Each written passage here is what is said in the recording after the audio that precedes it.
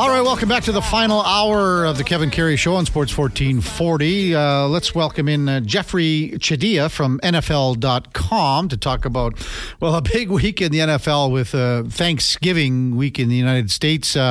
Jeffrey, thanks for checking in. You're with Kevin Karius and Hockey Hall of Famer Grant Fuhrer. Welcome to Sports 1440. Thank you for having me. It's a pleasure. Well, thanks for coming on. Just your thoughts, first of all, last night on the Monday Night Football game. Boy, the Philadelphia Eagles just found a way to win. Kansas City came close to tying it up or even taking the lead at the end of the game. But boy, oh boy, Philadelphia full marks to be the top team record-wise in the NFL right now. They are, and I actually live in Kansas City, so there's a little bit of angst about what they saw from the Chiefs in that game. But you first of all have to give credit to the Eagles for the way they responded, being down, midway through the third quarter by 10 points and finding a way to close it out and get the win. Got some big turnovers in the red zone. We're able to really create some problems for Patrick Mahomes in that offense, and really it's a testament to who they've become as a team. They're so tough-minded. It was an ugly win, but afterward in the locker room, they said that this was an average performance, and they found a way to win. You have to take a lot of confidence away from a game like that. Go ahead, Grant. Sorry, I can't hear Jeffrey. Oh, okay. I'll get one more for going. We'll get the microphone to routed towards you, Grant. But so just on last night with Kansas City, as you mentioned, Jeffrey, the sense that they've had 26 drop balls this year. The one with Marquez Valdez-Scantling in the end zone at the end, and even with Justin Watson on the final play, basically that they ran. This has been haunting this team all year. Can they ever recover from this?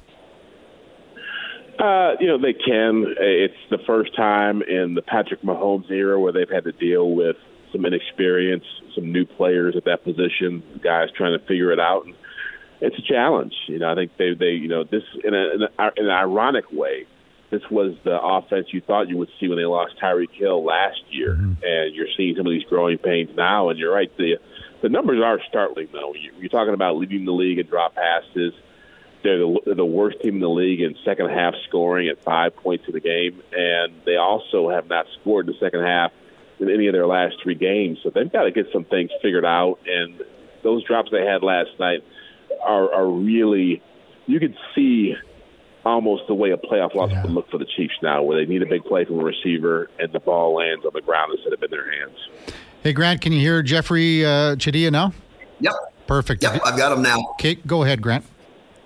So on a positive side for Kansas City, their defense has been better than people expected this year. Would you agree? Oh, yeah, by far. I mean, this has been, again, following the Chiefs the last 5 or 6 years, throughout the time Patrick Mahomes has been the quarterback, the refrain has always been the defense just has to be good enough. They don't have to be phenomenal. They don't have to be elite. They just have to be good enough to take care of that, to help that offense out. And now it's completely flipped. I mean, you could argue that their defense has won 3 games for them. They kept them in the game last night, the way they played, 5 sacks in the first half. The Eagles only converted 3 first downs, and, they got some big turnovers. So they've done a great job of building that side of the football up and getting some young players to come along pretty quickly. And if they did not have that defense right now, you might be talking about a team that could be 4-5, 4-6 right now. That's how good they've been. Jeffrey Chidilla from NFL.com is our guest on Sports 1440. Kevin Karius, Grant Fuhrer. Jeffrey, just loved your article, the last one you posted, with the one thing each NFL team has to be thankful for entering Week 12. You really did a concise job of, breaking down every team. Is there one or two teams and one or two storylines in the entire league that kind of catches your eye a little more than the others? Well, I'd say the Bills are really intriguing to me, just because I know they've had a lot of issues this year, but they've had a lot of issues the last 3 years. When you really think about it, last year was saw all kinds of things: DeMar Hamlin, Devon Miller getting hurt, Josh Allen being injured, and the year before that they were 7-6 in Week 13, and people wondered if they were going to make the playoffs. They went on a 5-game win streak that year, an 8-game winning streak last year. So I think they're pretty well equipped to come through this, because they've been through a lot of these tumultuous times already. And then, the other side of that, I would say the the Minnesota Vikings have been interesting to me. You know, they were a team that was 1-4 at one point and had a ton of turnovers, and they lost Justin Jefferson, their best receiver in the league, to an injury. Their quarterback's out, and they're playing with this quarterback they picked up 2 weeks ago, and their coach, Kevin O'Connell's doing a great job with them. So I think that to me, that's another team to watch as we get closer to the playoffs. It's the Minnesota Vikings. Grant, I know you always want to bring your Packers into the conversation. Well, it's been an interesting year for the Packers, but Thursday they've got the Detroit Lions, who I think are a bit of a big surprise this year. Do you think if they can beat the Lions that they'd have an outside chance at a wild card?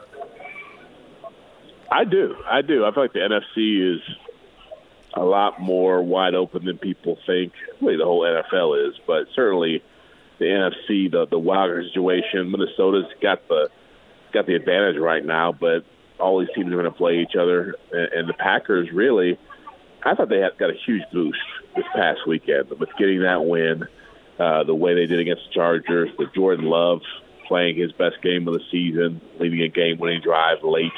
You know, I kind of defend them a little bit because they're so young, and people have become so accustomed to having Aaron Rodgers there and Brett Favre before that and all these veteran players that they're trying to figure things out with a young group. And so it was encouraging to see Jordan Love have success. And it wouldn't surprise me. Teams like that usually who are pretty young, they have their moments, and this could be another one where they, a big stage for them and a chance to make another push towards a playoff spot. I could see them playing well.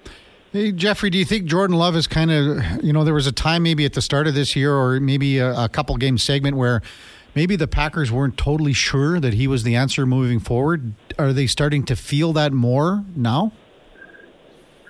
Well, I think it's one of those situations where you have to let him play, right? I mean, it's great that he's been in the league this is his fourth year in the league, and he's been sitting for 3 years, but I don't know how fair it is to say, okay, now you've got 17 games to show us you can be a starter.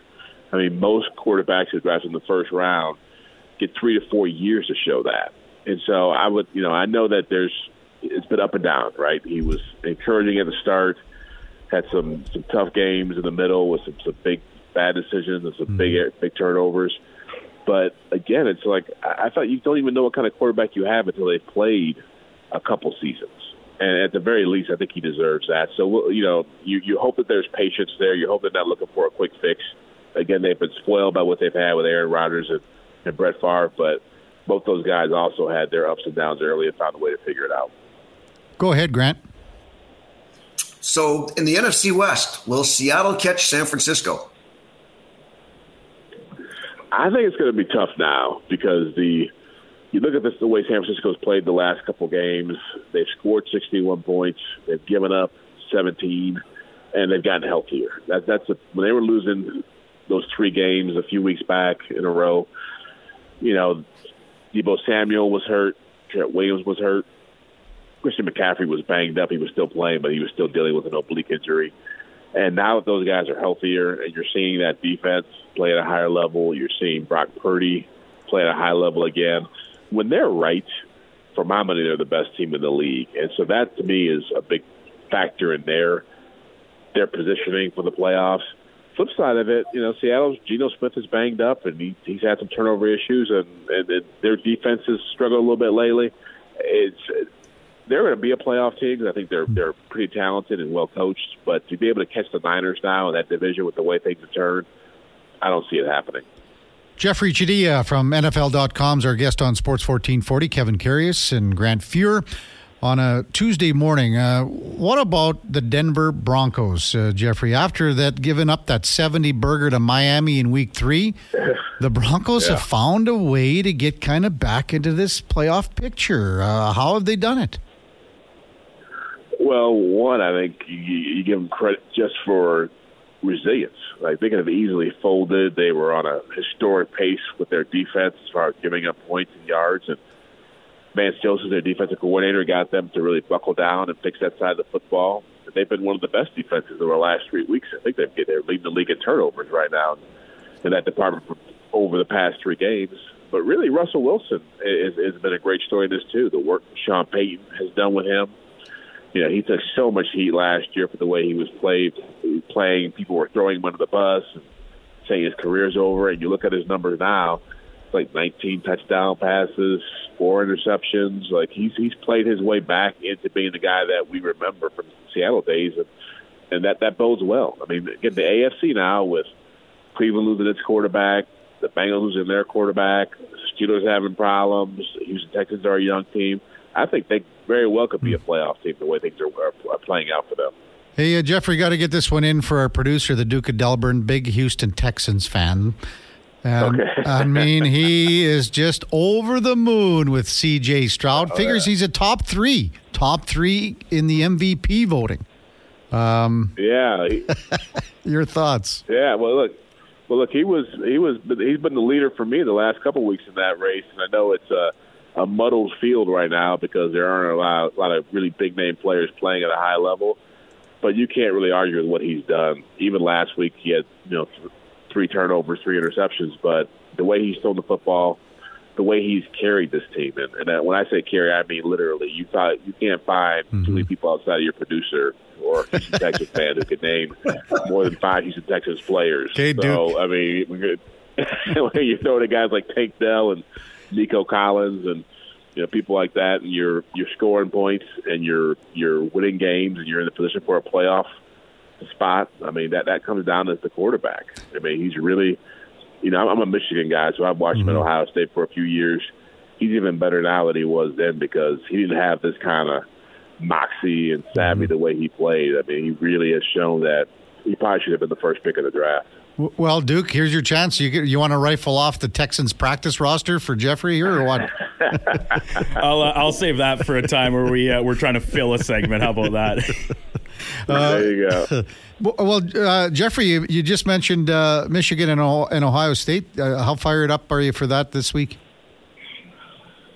I'm always fired up for that game. Yeah. The last few years it's been, put it before the last 3 years, it wasn't a lot of fun to watch it because as a Michigan fan, you knew that it was going to be a rough go. And Michigan's won the last 2 games, and there's a lot on the line this time around. The Big Ten title, a spot in the college football playoffs, and not all the controversy surrounding Jim Harbaugh and the sign stealing situation. It's I'm not as crazed as some Michigan fans who turn this into like Hamas invading Israel the way they've responded to some of the sign stealing stuff, but I feel like this is a great opportunity for them to show once again what they've become as a program.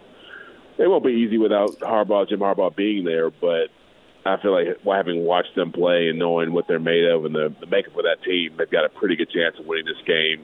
Being at home, knowing what's at stake, knowing what their goal is to win that championship, I'm going to ride with the Bays and Blue on this one.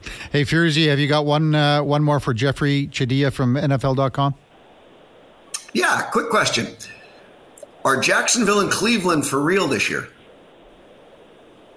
I think they are. I'm a little bit less hyped up on the Browns now they've lost Deshaun Watson, but they found a way to win games without him playing. I mean, he's missed 3 or 4 games already. Now he's out for the season. Their defense is the real thing, and Myles Garrett legitimately is not just a defensive player of the year candidate, but an MVP candidate, the way he's played. So I think they can hang in there, but Jacksonville is probably the more complete team. When they are putting it together and their offense is clicking and their defense has been improved, they can be pretty scary. Now, the question is whether they can do that consistently and make those kind of plays. Because for my money, Trevor Lawrence is a really good quarterback.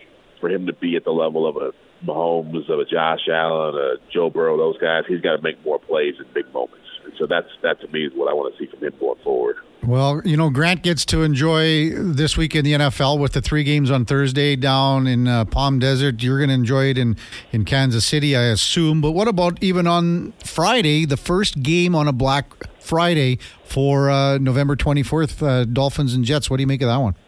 And just the fact that they're having the game on Friday.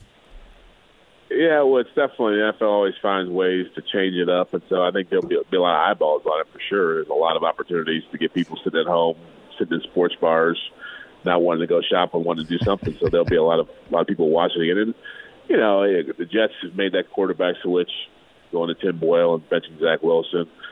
I think they still are going to play tough defense, but my sense is the Dolphins are trending in the right direction.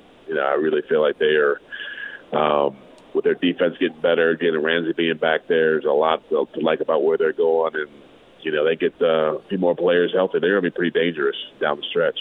Hey, Jeffrey, thanks for your time today. Appreciate all your insight. Enjoy Thursday and Friday. Happy American Thanksgiving to you. Hey, no problem. Thank you. It's an honor to talk to Grant Fuhr, too. He got me to watch hockey, those Edmonton Oilers teams, those great teams back in the day when I was a kid. Loved watching them. Oh, really? So you were a big fan of the Oilers in the mid-'80s? Oh, yeah. Well, I'm from Michigan, so you're a Detroit fan. The Red Wings weren't very good back then, so you wanted to watch a winner. And so the Oilers were always on. So, I saw a lot of Wayne Gretzky and Grant Fuhr and all those great teams of the dynasty. They were the first dynasty I watched. Oh, good stuff. It was great. Good stuff. Appreciate your time. Yeah. Grant, you got fans everywhere. It's just nonstop. There you go. All right, guys. Thank you. Thank you very much, Jeffrey. Jeffrey Chidi, NFL.com. So, Fierzy, on Thursday then, would you watch when do the Firebirds play this week? What's the schedule? We play tonight, and then we don't play till Saturday. Okay, so you got, which is kind of weird. Would you have said that they might schedule some games around Thanksgiving, or do they just go, wow, football and NHL's doing Wednesday, Friday, or how would that work? Yeah, I mean, it's kind of spread out. We just happen to be in a little lull in our schedule, so it's really not that bad. We've got Ontario tonight, and then I believe we're in Bakersfield on Saturday. Yeah, I knew that one because I wanted to talk to you about that game. But so Thursday, would you watch? There's 3 games starting with the Packers and the Lions. Then Washington. So you're not watching that? Yeah, you're watching that one. So that's a full blown. You got brunch going there, or what happens, or what do you do for American Thanksgiving? We're going to go over to my wife's daughters and sit with the grandkids and son-in-law and watch a little bit of football, probably a lot of football all day. So then would you hang around and watch, there's 2 more games. You got Washington and Dallas, and then the Niners and Seahawks on the Thursday. So again, as you said, it's just nonstop. But also on Friday, there's a game on Friday at, in the afternoon, first time on a Black Friday. So you can't go down to Best Buy and find your big screen TV, Fierzy. You got the opportunity, as Jeffrey Chidi said, to watch some football on Black Friday.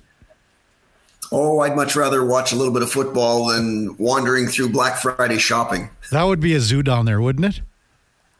Oh, it is. There's no question. It's always a zoo. So I try and avoid that. Yeah, like you're not even going out to get a quart of milk, are you? You're just saying, that's it, not going anywhere.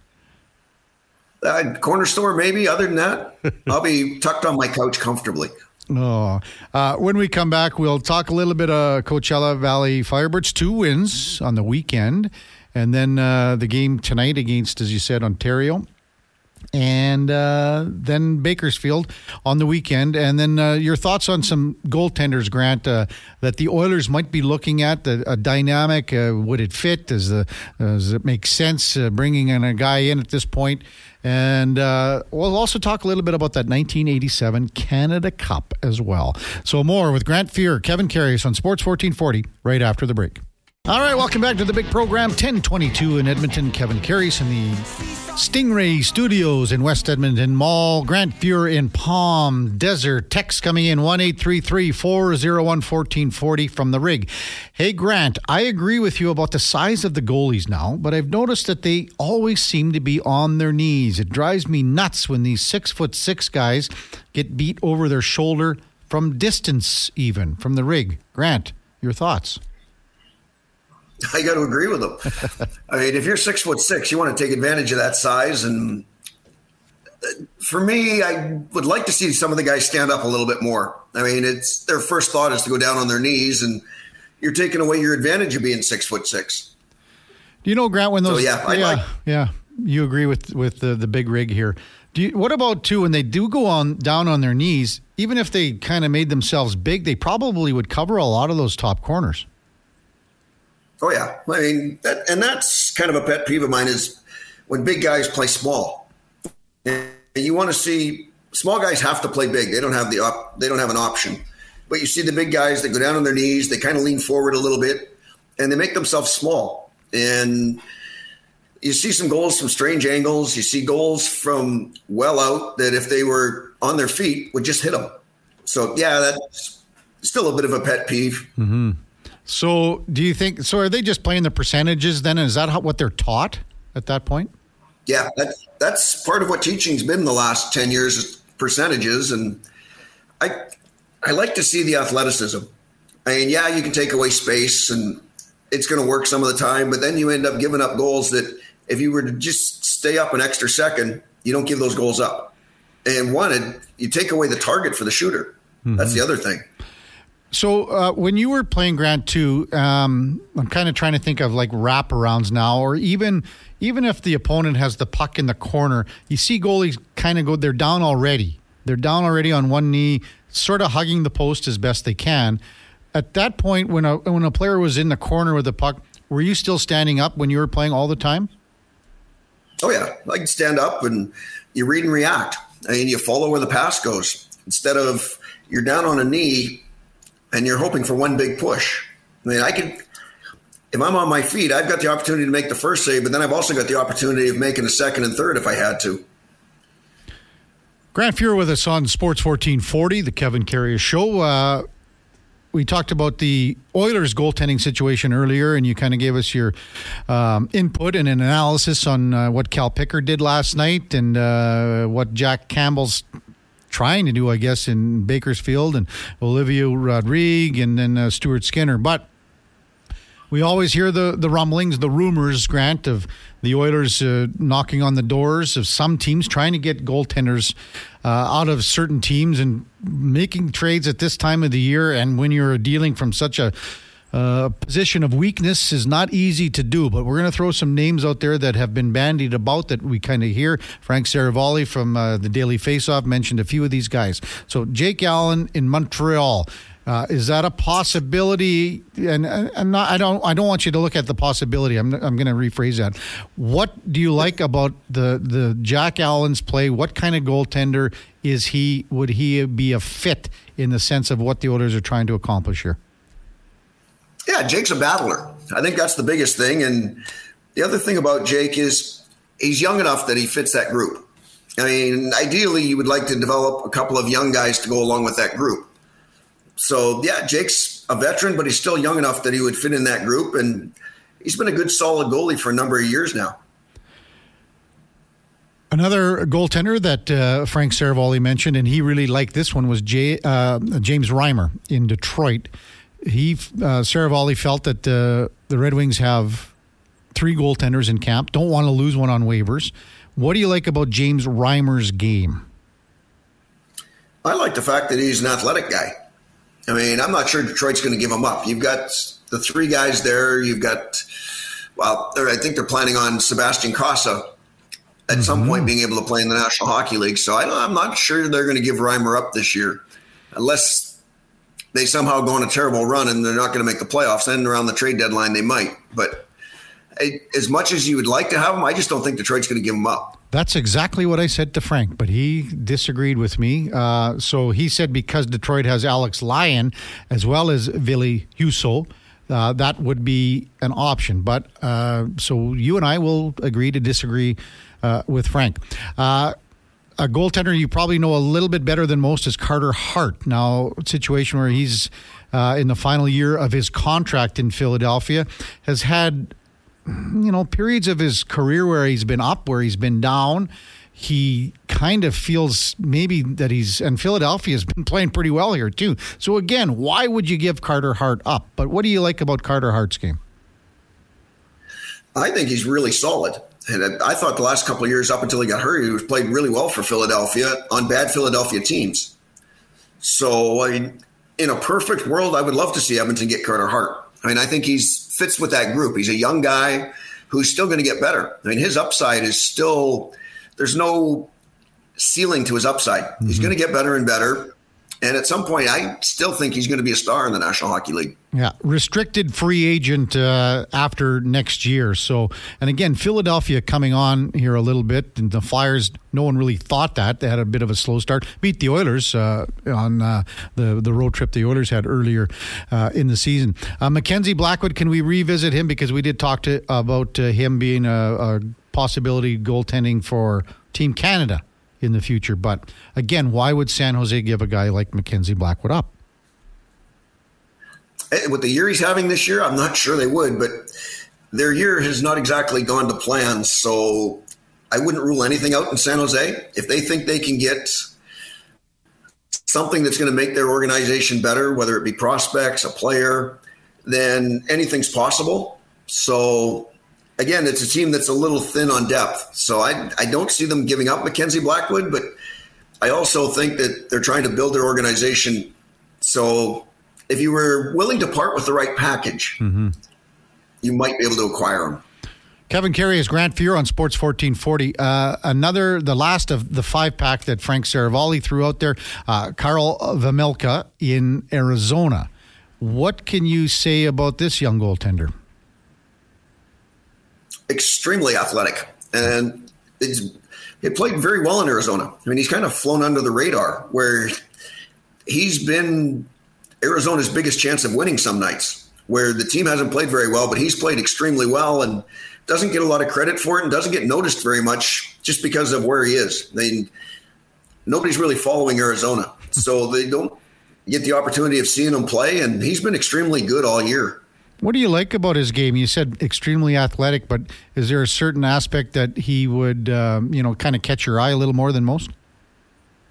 I think the athleticism for one, and the fact that he's not a huge guy. He's a big kid, but he's not a huge guy. But he battles. I think that's been the biggest thing, is he doesn't give up on anything. He battles all the way through it, and has been making some timely saves. And that's what you want to see. You want to see a guy that can make a timely save, that can turn a game around, and that he's done that for Arizona this year. Text coming in 1-833-401-1440. Steve says, can you ask him about Spencer Knight? So Spencer Knight in Florida, but buried in the minors right now. What about Spencer Knight? I mean, he's got a big ticket. I think he's at $4 million a year. Problems a little bit off the ice, but maybe he is still trying to get those resolved, find his way. What about Spencer Knight? Does he have the tools to be a top-notch goaltender in the NHL? Oh, no question. I mean, if you look at his body of work in the NHL before he had the issues, he was playing fabulous in Florida and was pushing Bobrovsky. So, yeah, he's in the minors, probably knocking some rust off and trying to get his confidence back. So, yeah, he's got a big upside. So the contract's probably a little bit steep, but at the same time, he's another guy that fits that age group that goes in with the young guys in Edmonton. You know, Grant, the other day when Seattle played here, I really kept a close eye on Joey Decord, because we'd been having conversations about Joey Decord, well, basically since we started the show, and you said, keep your eye on Joey Decord. He's going to be making the Seattle roster this year. Because of how he played last year with Coachella Valley. What have you seen from Joey Decord so far this year with the big club in Seattle? Yeah, a lot of the same thing we got to see all year last year, where he's just a solid goaltender. Again, probably might be the best puck-handling goaltender in the league right now. Mm-hmm. So you're seeing a little bit of a transition with the defenseman in Seattle, learning that Joey wants to handle the puck all the time. Some good, some not so good, but at the same time, he's very good at it. But again, a guy that competes. I mean, that's the one thing about Joey, is he never gives up, and he's just a big positive influence on the ice and in the room. And Philip Grubauer left the game last night in the first period as the Kraken lost to Calgary in overtime.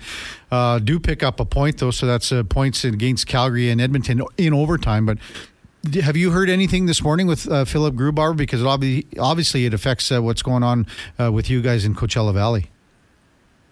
Yeah, no, I haven't heard anything yet this morning, but again, I'll be heading to the rink early this afternoon just in case something does happen.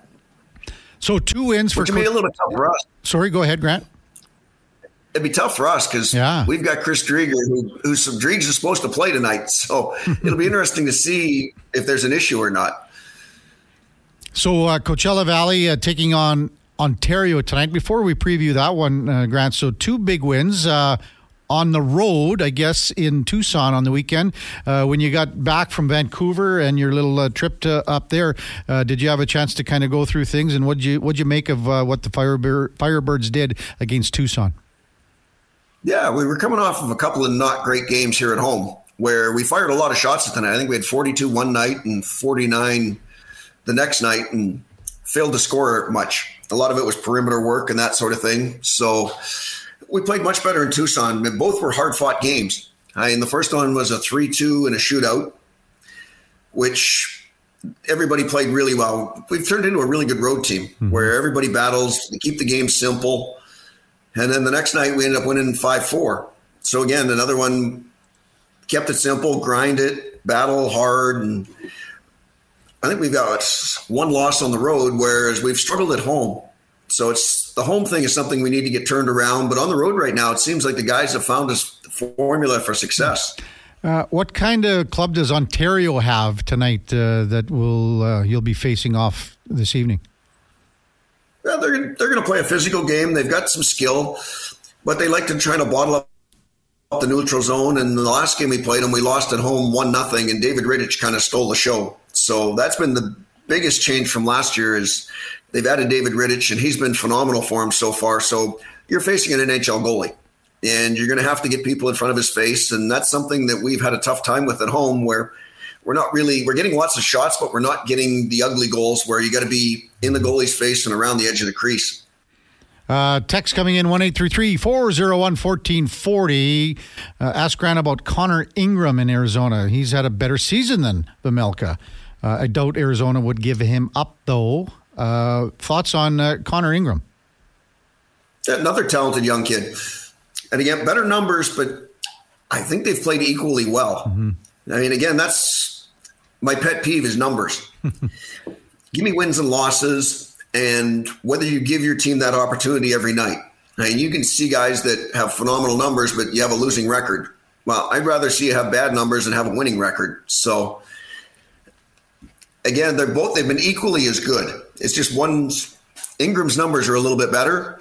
But then again, I don't really go by numbers. I go by what I see and whether you're winning or not.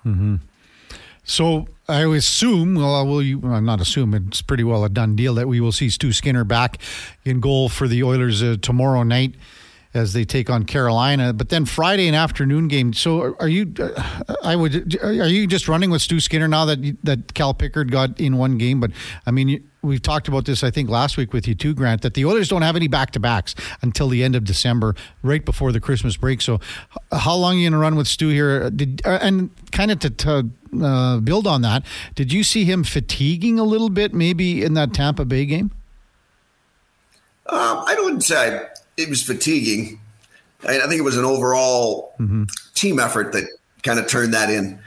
But yeah, I would assume he's going to play a little bit because they don't have back-to-backs. But at the same time, his play is going to dictate that. I mean, I think that's the other thing is if he plays well, then they'll probably keep running with him. If he struggles a little bit, then you'll see Pickard again. When we come back, we will wrap up the show with Grant in Palm Desert, and we'll talk a little about the Canada Cup and maybe some other, international hockey with the Hockey Hall of Famer. That's coming up right after the break on Sports 1440. Stay with us. All right, welcome back to the home stretch. Getting to some of your texts that came in a little earlier, still with our in or are you out about TV episodes in Dallas. Terry sends one in. Remember trying to set the VCR to record your shows? Terry in North Edmonton. Man, that was tough times, wasn't it, Grant? But a lot of those nights we had to play, so you ended up missing things once in a while. You almost had to be there to record it yourself. You couldn't program it. Yeah, no, unfortunately, I am that old where it was tough setting up a VCR. See, the Duke doesn't even know anything about this. It's just all automated. That's not true. Oh, come on. I'm 28 years old. I'm almost 29. And keep in mind, I grew up in a very small town, and out on the sticks. So a lot of the forward innovations in technology did not make it out our way until much later. So I basically might as well have grown up in a one room shack. My entertainment was going outside and throwing a rock against the side of the barn, and then I'd get in trouble for putting dents in the tin because I was doing that. Hey, did you have a satellite dish out there? In my later years, yeah. So, but did you have two channels, or how did it work? On the satellite? No, before you got the satellite. No, there was 4 or 5 channels, right? 2. Channel 3 was for the VCR, or in my case, the PlayStation 1, which was sick. And then channels 4, 6, I can't remember exactly, but there's like a handful of channels basically. And that was good enough for us. I mean, you had Saturday morning cartoons, the hockey game on a Saturday night on the CBC. Yeah. That was pretty much it. I don't know. I think, Grant, we have to get the Duke a little more, back into the old days and, what it was like, I think. Text coming in 1-833-401-1440. Kevin, goalies are getting the butterfly style drilled into them from U7 up. I don't like it either. Then he asks about a new goaltender for the Oilers at what cost. Well, we kind of been discussing that. And that's, again, Grant, do you see that? Like, even when you were working with goalies, and if you worked at camps, do you see that right away with goaltenders at such a young age doing that technique? Unfortunately, yes. I mean, I'd still, to this day, say you're better off on your feet. I mean, if you can butterfly, great. You can add that to your game. But your center of balance is on your feet. So I think you're taking options away by butterflying right away. So would you incorporate that as, part of your technique later as a goaltender? Or like, what would you say to a young goalie that's 10, 12, 14 years old? The kids that I teach, I try and tell them, if you start on your feet, you can still butterfly. There's a lot of different things you can do, but you also put yourself in a better position for the second, third save if you can get back to your feet. And that's kind of a lost art of being able to go down and get yourself back up again. Part of it's because the guys are bigger, but at the same time, I think it's another option you can add to your game. And if you're going to have longevity in the game, you try and add something every year. I think that's the one thing that people forget as well, is you got to keep adding things to your game so that players get a different look and nobody really gets a book on you because they're not sure what you're going to do. Do you think that, I guess, coaches have just, for whatever reason, do you know the reason why, that they're sort of jamming this style down young goaltenders' throats? Well, it's gone in waves. I mean, it used to be athletic when I first started, and then the butterfly came in and the defensive systems came in. So you knew pretty good idea where the shots were going to come from, and it was about percentages then. Well, now that there's less hooking, less holding, it's become more puck movement. They're just taking away space and playing percentages isn't working as well. Now you got to be able to be athletic as well and be able to move. So now you're having to go side to side, that sort of thing, and that's easier to do on your feet. When you watched a guy like Dominik Hasek, what were you thinking when you watched his style? I love watching Dom because it didn't matter how you stop the puck as long as you stop the puck. So whether he had to butterfly, whether he stood up, whether he dropped on his back and rolled around, he just found a way to stop the puck. And it wasn't about being technically sound, technically pretty. It was a way of, how do I compete and how do I keep the puck out of the net? And it was fun to play with Dom because you get to see it every day. So, I mean, did that style, did you see anything like that before you saw with Hasek? Did another goaltender that you can recall, did he ever play that way, I guess, before Dominik Hasek? Not really. Like, Dom was kind of in his own world at that time, where he would make some unorthodox stops. He'd drop his stick to pick the puck up with his blocker, that sort of thing. So it was kind of whatever worked. And you try and teach guys that it doesn't always have to be pretty. You just have to be able to make a save. And I think sometimes people get hooked on the side that it has to look good while you're doing it. It doesn't have to look good. It just has to work. Yeah. And so you were in Buffalo for a couple seasons together? In Buffalo for a couple of seasons with Dom before I ended up going to L.A. to hang out with Kelly Rudy. What was your relationship like with him in Buffalo? It was great. I mean, Dom was fun to have as a partner. We had a lot of laughs together, and it was fun to watch him in practice because same mindset. You didn't want to give up any goals. It didn't matter what was going on in practice. You hate to see the puck in the back of the net, so it was all about competing and pushing each other. What about his personality? Because we always you see and hear that in the media. What was that like, I guess, for you to experience? Dom's extremely smart, and I don't think people realize that he's a very intelligent guy that sees things a little bit differently than everybody else, but at the same time was fun to be around and fun to hang out with. How did you guys, was it sort of a split in Buffalo? I can't really recall. It kind of went in waves. I mean, we had Muck there, so if you were playing well, you got to play. If you had a night that wasn't so good, then Don would go in and play, and if he played well, he'd keep playing. So you pushed each other to get ice time.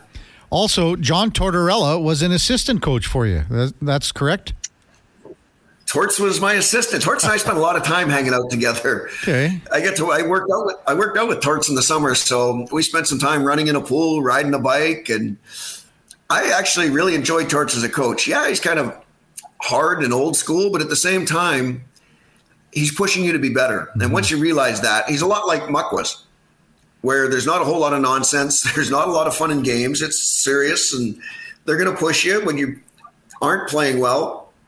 Yeah, you're going to get yelled at once in a while. That's just the way they are, and that's just the way it used to be. Feelings weren't a part of the game. Would Tortorella have been a player's coach in your mind back then, or is he still? I think he still is. Yeah, I mean, he'll push you, but at the same time, I thought he was a player's coach. Mm-hmm. I mean, I enjoyed playing for him. I enjoyed playing for Muck. Yes, they were hard on you. Slats was the same way. He was hard on us, but there was a purpose to it. Mm-hmm. So I enjoyed playing for him. There was no gray area. It was black and white. It was very simple and very easy to play for. Did John Muckler and Tortorella have a connection before Buffalo? How did they kind of, I guess, join up in Buffalo? Or do you know? You know what? I'm not sure. Mm-hmm. They were both there when I got there, so I'm not really sure how that worked out. And we had Donnie Luce with us. Okay. And Donnie had played in Buffalo forever.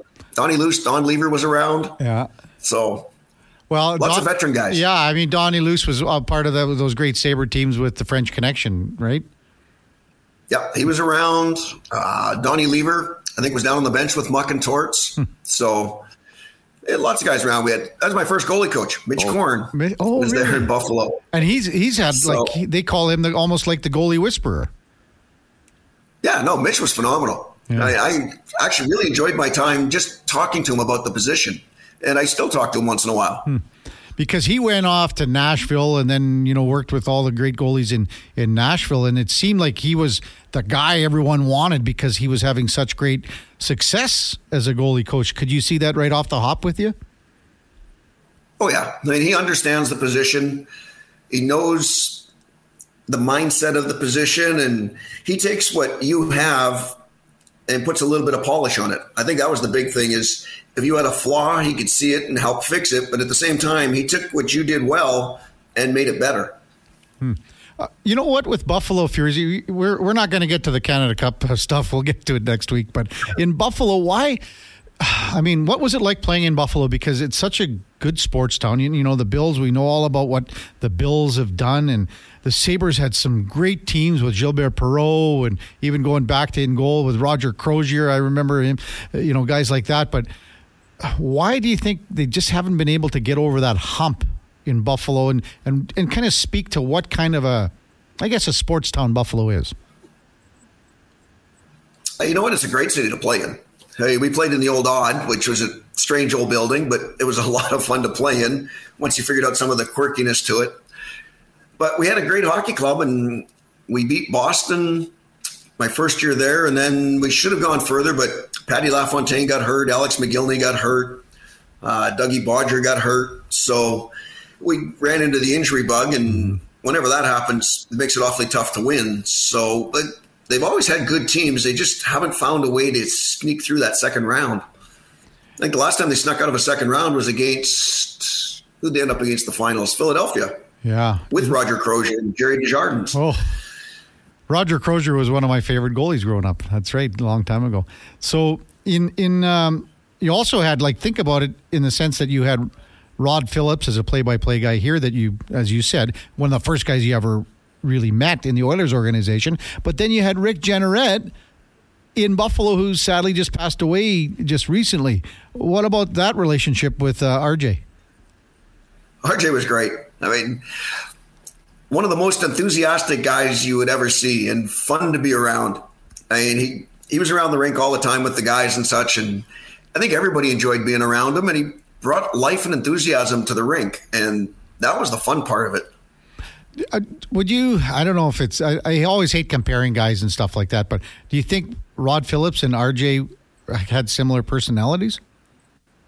most definitely. Okay. I mean, they definitely had similar personalities, definitely enjoyed calling the games. I think that was the other thing is you could tell by being around them that they really enjoyed the game. They enjoyed making the game exciting for the fans. Text coming in 1-833-401-1440. We'll just get to a couple for Grant. This comes from Doug. Hey, Grant, I'm a little older than you and also a former goalie. When I went to a hockey school in Penticton, Cesar Maniego preached on your feet for the far-out shots, butterfly for the scrambles around your net. Comes from Doug. Thoughts on that one? And you've mentioned Cesar a couple times in our shows, haven't you?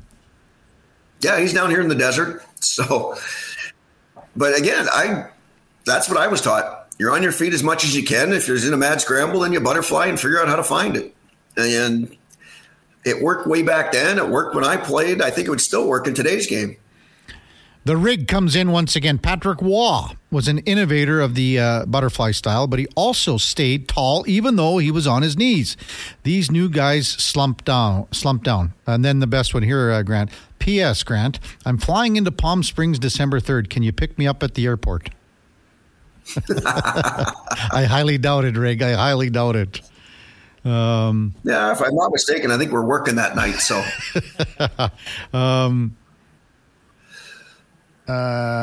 text coming in. I think I can read this one now. Yeah, Kevin. Dom was a great guy, as was his wife. I first met him many years ago after he'd retired when he was trying to get a sports clothing initiative up and running. This was before Lululemon, in partnership with Dale Johnson from Edmonton. Johnson now has a movie production company in California, and I still have a light jacket from the first bit of merchandise from that startup. Never really got off the round. That comes from WLH. Does any of that ring a bell for you, Grant? I remember him talking about it, but I don't think it ever took off and flew. You know, that one, again, in Buffalo, had you guys not had those injuries to all those star players, LaFontaine, Doug Bodger, a very underrated defensive player, defensive defenseman, and then McGillney. We had Dale Howard at that time. You guys stacked up just with any other team. Yeah, we had a good hockey club. Well, I think we're close to wrapping things up here, Grant, but thanks so much. So Ontario tonight, and then you got Baco on the weekend, right? Is that a home game against Baco? No, we're in Bakersfield. So it'll be a good one. Bakersfield always plays us hard. So does Ontario, so we're in for a pretty good week. Ontario is the Kings farm team, correct? Yep, it's the Battle of the I-10. So it's always a good one because the fans travel well. It should be a good one tonight. So appreciate all your input again tonight, this morning out there, this morning, wherever we are. 87 Canada Cup we'll get to next week. How's that sound? It's a deal. I think we might have Ron Lowe on next week, but he just had his hip surgery. Awesome. Yeah, no, when I was up in Edmonton, we were talking about that. He's been talking about getting it done for a few years now, so it's good to see he finally got it done. Yeah, and you guys were together 1 year at the very start, right here in Edmonton, right? 81 or something. He was my roommate. Well, so every guy we've had on's been your roommate. He was a great guy to have. Thanks. Between him and Kevin McFlone, that covered most of my time. Thanks again, Furzy. Look forward to next week already. Thanks to all our guests today: Jason Greger, Mark Spector, Frank Saravalli, Greg Wyshynski, and Jeffrey Chadia. Coming up at the top of the hour is Fantasy Frenzy with former Rochep T-Bird, Connor Halley, and the Duke of Delburn at noon. It's the Lowdown with Alan Mitchell, and then Jason Greger takes us home 2 to 6. Tomorrow we will have our co-host in studio, and it'll be David Schlemko from 9 to 11. Thanks so much for everybody listening today. Have a wonderful afternoon. We will see you back here tomorrow morning at 7. Fantasy Frenzy coming up at 11. Before that, here is the Duke of Delburn with a Sports 1440 update.